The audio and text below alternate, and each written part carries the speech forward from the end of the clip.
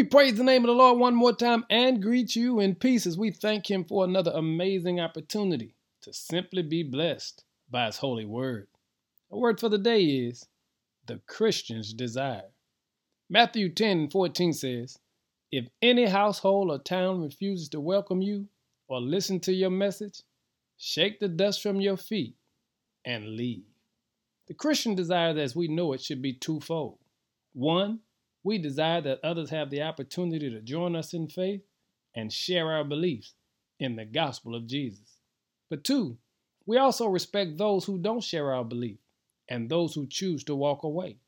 The truth is, both of these desires must be unapologetic and unwavering in every disciple of the Lord. If we believe the gospel is true, then of course we desire for others to have the power and experience of salvation and the hope of eternal life in the relationship with our Creator and the Father through Jesus Christ. But likewise, we also respect those that decide this is not for them. It's not for us to judge or condemn.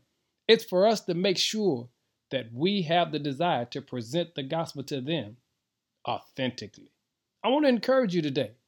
Allow the Lord to use you to show someone else the light. Let this light, which was also in Christ Jesus, be also in you. And when you do that, the desire of the Lord is being fulfilled. Someone will have an opportunity to make a life-altering decision just because you showed up. That's the Christian desire. Bless someone today.